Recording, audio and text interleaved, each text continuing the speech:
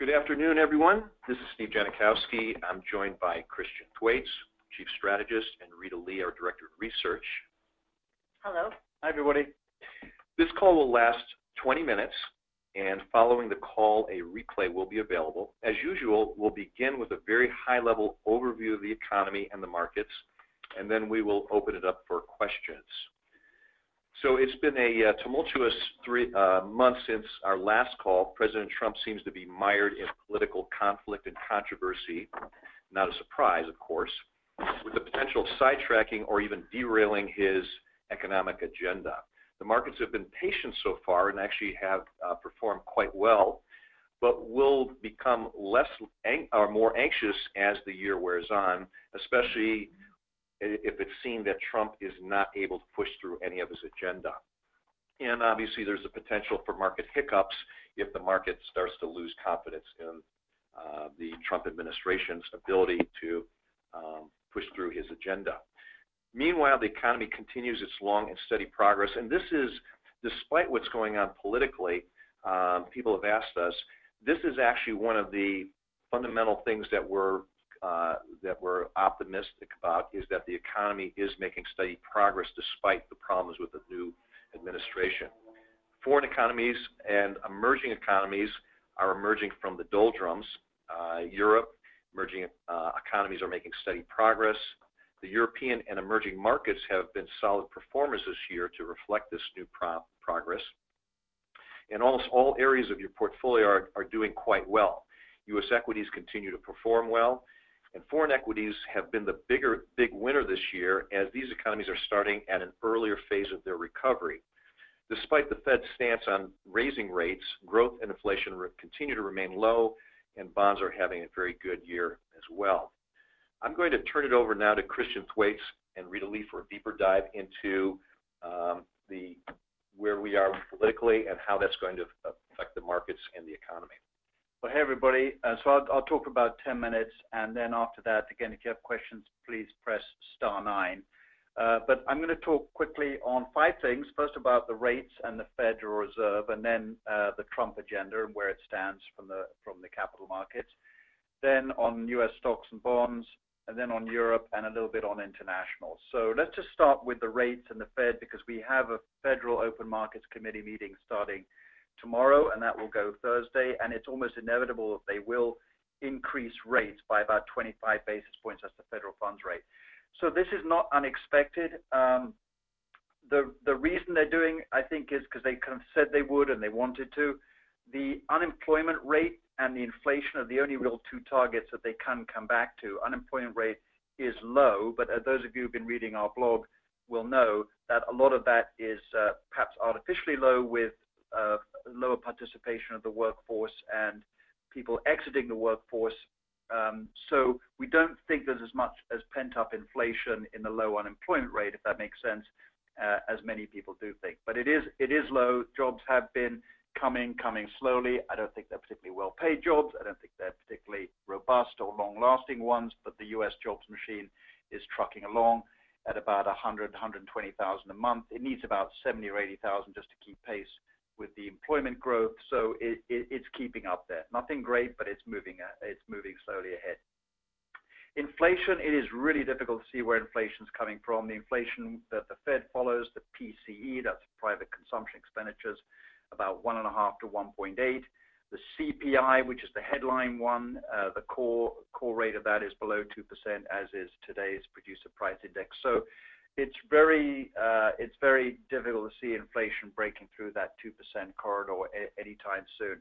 So the Fed has tightened. If nothing else, they've just reduced the number of excess reserves held by the banks. And I think tomorrow they are going to tighten up. Whether they do it later on in the year is really, this tendency to look at the data. So it'll be very data dependent. So what's going to happen to the bond market? Very little. U.S. Treasuries this year have been started about 2.6. They got as low as 2.16. So if you're 2.16%, so if you were holding a long-term 30-year Treasury bond, you had a 5% capital gain in that. Today they're at about 220. So this is not a market which is spooked by rapidly increasing rates. What we're seeing is what they call a flattening of the yield curve, where the short-term rate, which is the only one the Fed can control, goes up, but market rates, which is everything after that, 3 months out to 30 years, is basically saying they don't see a lot of need to increase rates. So we're steady as we go on the bond side, and we're in this model, which some of you might have heard before, where it's kind of 2 and 2, 2% growth, less than 2% inflation, and the 2-year and the Treasury with a 2-year handle in front of it. And really, that hasn't changed much, and the recent data hasn't forced us to change that. Which now leads us on to a slightly more exciting topic, which is the Trump agenda. So if you remember, Trump agenda sort of came flying out of the election with the themes of reflation. Economy is going to get kick-started by a massive amount of fiscal injection. Infrastructure, whether it was walls or bridges or roads or tunnels or airports, but plenty of that to go around if you had the inclination to pass those types of bills. And then tax cuts, both at the personal side and the corporate side, and then finally and re-regulation. So those were the big stories coming out. I think now the market is basically saying this guy is a lame duck, and he's a lame duck quite early on, but it's going to be extremely difficult to get through some of the more difficult legislative items. That means the budget, which was dead on arrival, which was published a few weeks ago, just these massive cuts to discretionary spending, probably won't go through. I'd be very surprised if they look anything like the budget that they put forward. The infrastructure tax cut bill seems to be, at best, we'll get some watered down version of it in August, which means it may get past September, October. But it's really sort of unlikely that they're going to be as radical as first thought of. And the big one from an equity point of view is whether corporation taxes would be reduced from 35% to something lower than that, something like 25%, which could happen, and that'll affect more of the private sector than the public markets, because the S&P 500, as some of you already know, doesn't pay anything like a 35% corporation tax. They pay more like 20%, and for certain companies, especially growth companies, it's more like single digits. So for them, a reduction in corporation tax literally means nothing. So the Trump agenda is sort of out there, and we see it day to day, and obviously it's got political headlines last week, this week, probably the week after that, and the week after that. But it's difficult to see that there's going to be a huge impact on the economy. It's a $19 trillion stock market, a $19 trillion economy. It takes a lot to disrupt that, and so far, a lot of the political agenda doesn't seem to have been able to move it off its course. That doesn't mean we're sanguine about it, or we're minimizing its impact, but politics takes a long time.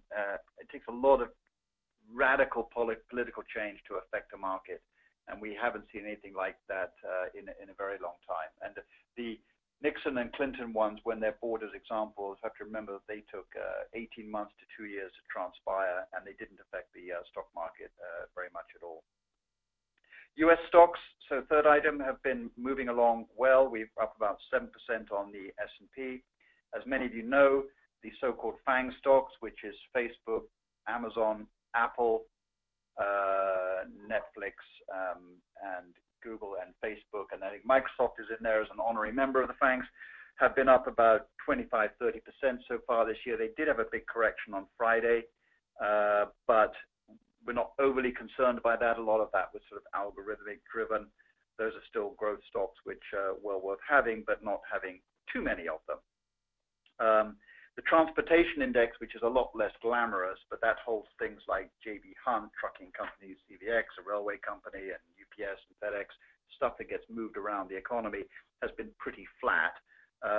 So that kind of shows us what industrial America is doing, but there is certainly some upside on the most growthier parts of the S&P. So we're quite confident about the S&P coming in at about 7 or 8% for the year.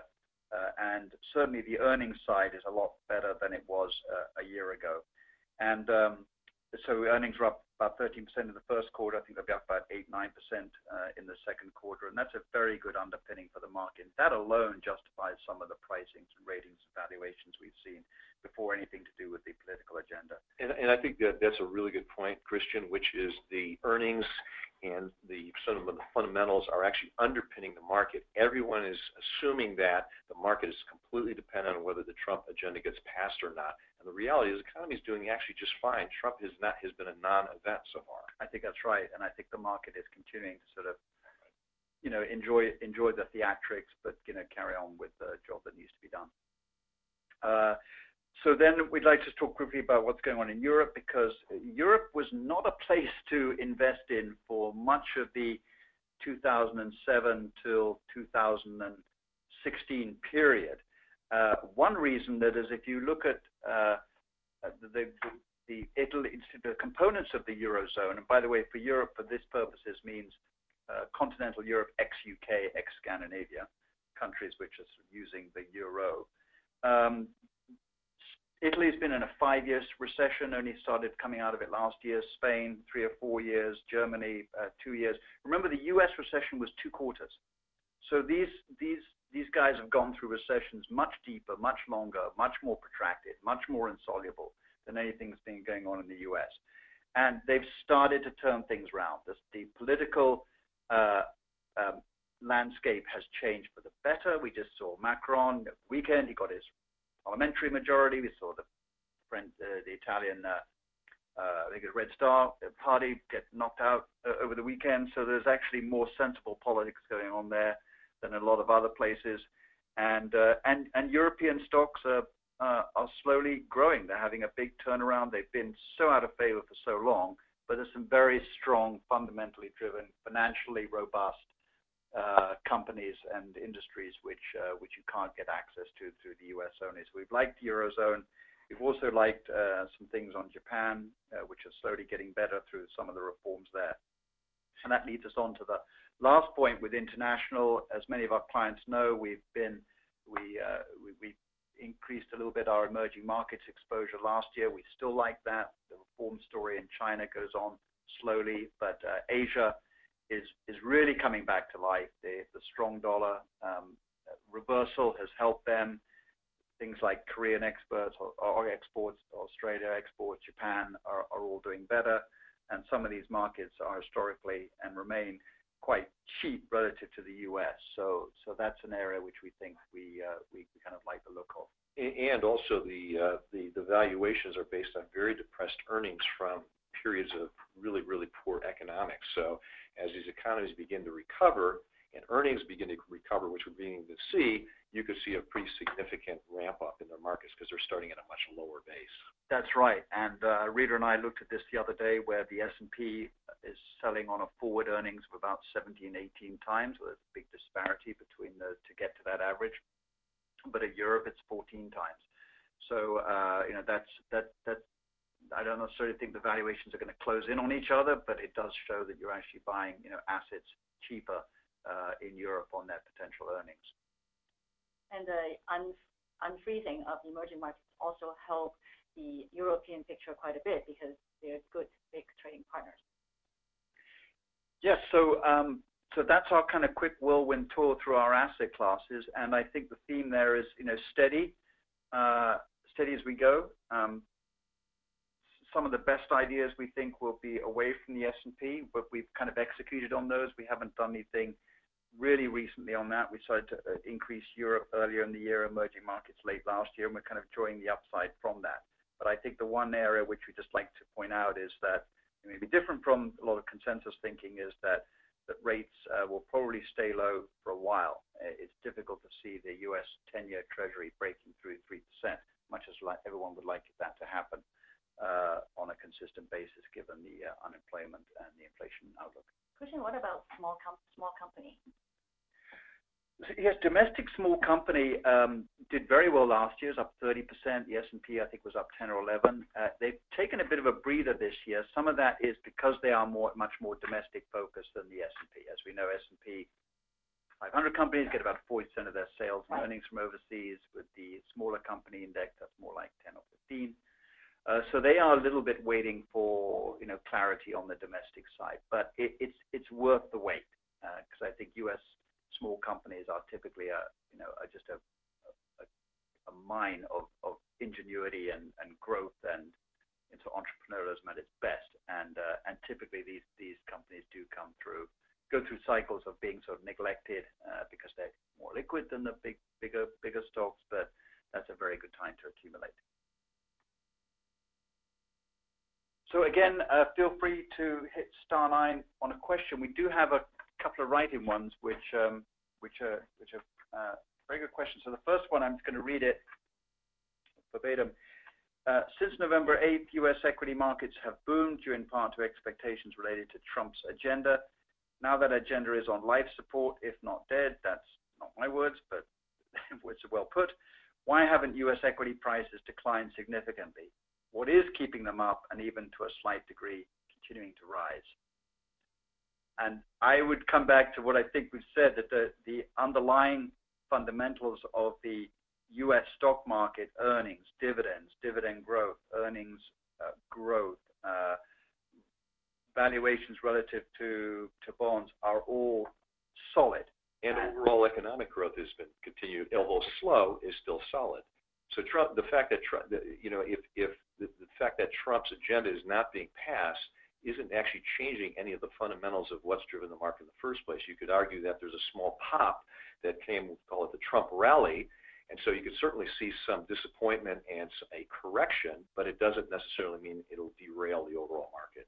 Yeah, and a good example was last Thursday we saw the House pass an act, with an acronym called CHOICE, which was meant to sort of gut some of the heavier Dodd-Frank deregulation. And the financials barely moved. They had a one-day, 24-hour rally, but I don't think anyone's expecting, financials to go back to the pre-2007 days. There's be a lot of appetite to take them there in the first place, including the management and the shareholders of those companies. So, this agenda is something like, big hat, no cattle. So it's lots of promise and lots of nice rhetoric, but until actually something happens, then we'll react to it then. So I don't think anything's built into the price. There's a kind of a second part to that question, which is, what is your outlook for high yield municipal and corporate debt? Corporate debt's easier to address there. There is a high level of corporate debt, but it's offset by a very high amount of net cash. So why does Apple go to the bond market? It's generating cash faster than the Treasury can mint it. It's because a lot of that cash is overseas, so they raise some debt in the U.S. in order to do the share buybacks or pay special dividends. It's collateralized one-for-one by cash. So it'll show up as a high level of corporate debt, but in net debt and net cash, offsettable debt, it's not a concern. Generally, we kind of eschew high yield except for a few special circumstances because you get the same sort of returns on the equity side. And the problem with high yield is that you can slip very quickly down into the triple C's and single C's, and then that's really dangerous life support territory. Municipal side, obviously the first hit to municipals back in November was just the difference in the personal tax rates. If you take personal tax rates from 40 to 35, all things being equal, it makes a municipal bond for marginal tax rates marginally lower, and they just adjust it on that basis. But other than the obvious ones like Illinois and Connecticut and mostly those, but California's always been a very strong, robust municipal market with a much deeper, longer tax base to draw from. I would bias to high quality municipal as well, especially some of the states that are way more healthy in terms of pension and obligations. Yes, and you've always liked the general obligation bonds, I think, Rita, which puts you right in the middle of that. And we have a third written-in question. How, if at all, are you positioning the portfolio to minimize impact of a black swan event, our current political situation, a Trump impeachment, war with North Korea, etc.? And that's a great question, and I think one has to be careful here of putting too much of the portfolio towards a black swan event, because that will lead you to, cash and gold and stuff which isn't going to move, and a black swan event by its definition is a very small likelihood. But I would say that that's one reason why we've consistently had treasuries and treasury inflation protected securities, because those are asset classes which people will move to if they feel something's cataclysmic. Yeah, the other thing too, I think this is really comes to each individual investor, which is having the appropriate asset allocation. So the black swan event may not come for 10 years, and we certainly don't want to miss out on opportunities. So the best way to plan for a black swan event is really a one-on-one for each individual investor in looking at their asset allocation. So anyone who has a question on that, I think I'm going to leave it to call the financial advisor and have that conversation with them, because there's no magic answer to that. The more conservative, the more protection you want, the lower the allocation is going to be toward risk assets, equities, and other types of risk assets. And so there are certainly ways to insulate the portfolio, but given that it's not a high probability event, I don't think we don't want to sit in cash either. Good. Well, thank you very much. Again, *9 if you have a question, but thank you for both people who sent in those very thought-provoking questions. And we will follow up with this. This will be out on a podcast, and we'll put out our usual weekly blog. So if things change between now and Friday, we'll capture it then as well. Well, thank you very much, everybody. Thanks on behalf of the firm. Yeah, thanks for joining us today. And if you have questions that you didn't cover, they come up later, feel free to call us. We're happy to answer any questions. And I am now going to read the disclosure. Please note the information provided in this presentation is for general informational purposes only, should not be considered individualized recommendation or personalized investment advice. The investment strategy discussed in this presentation may not be suitable for everyone. Each investor needs to review an investment strategy for his or her own particular situation before making any investment decision. All expressions of opinion on subject change without notice and react to shifting market or economic conditions. Past performance no guarantee of future results. Any opinions presented cannot be used as an indication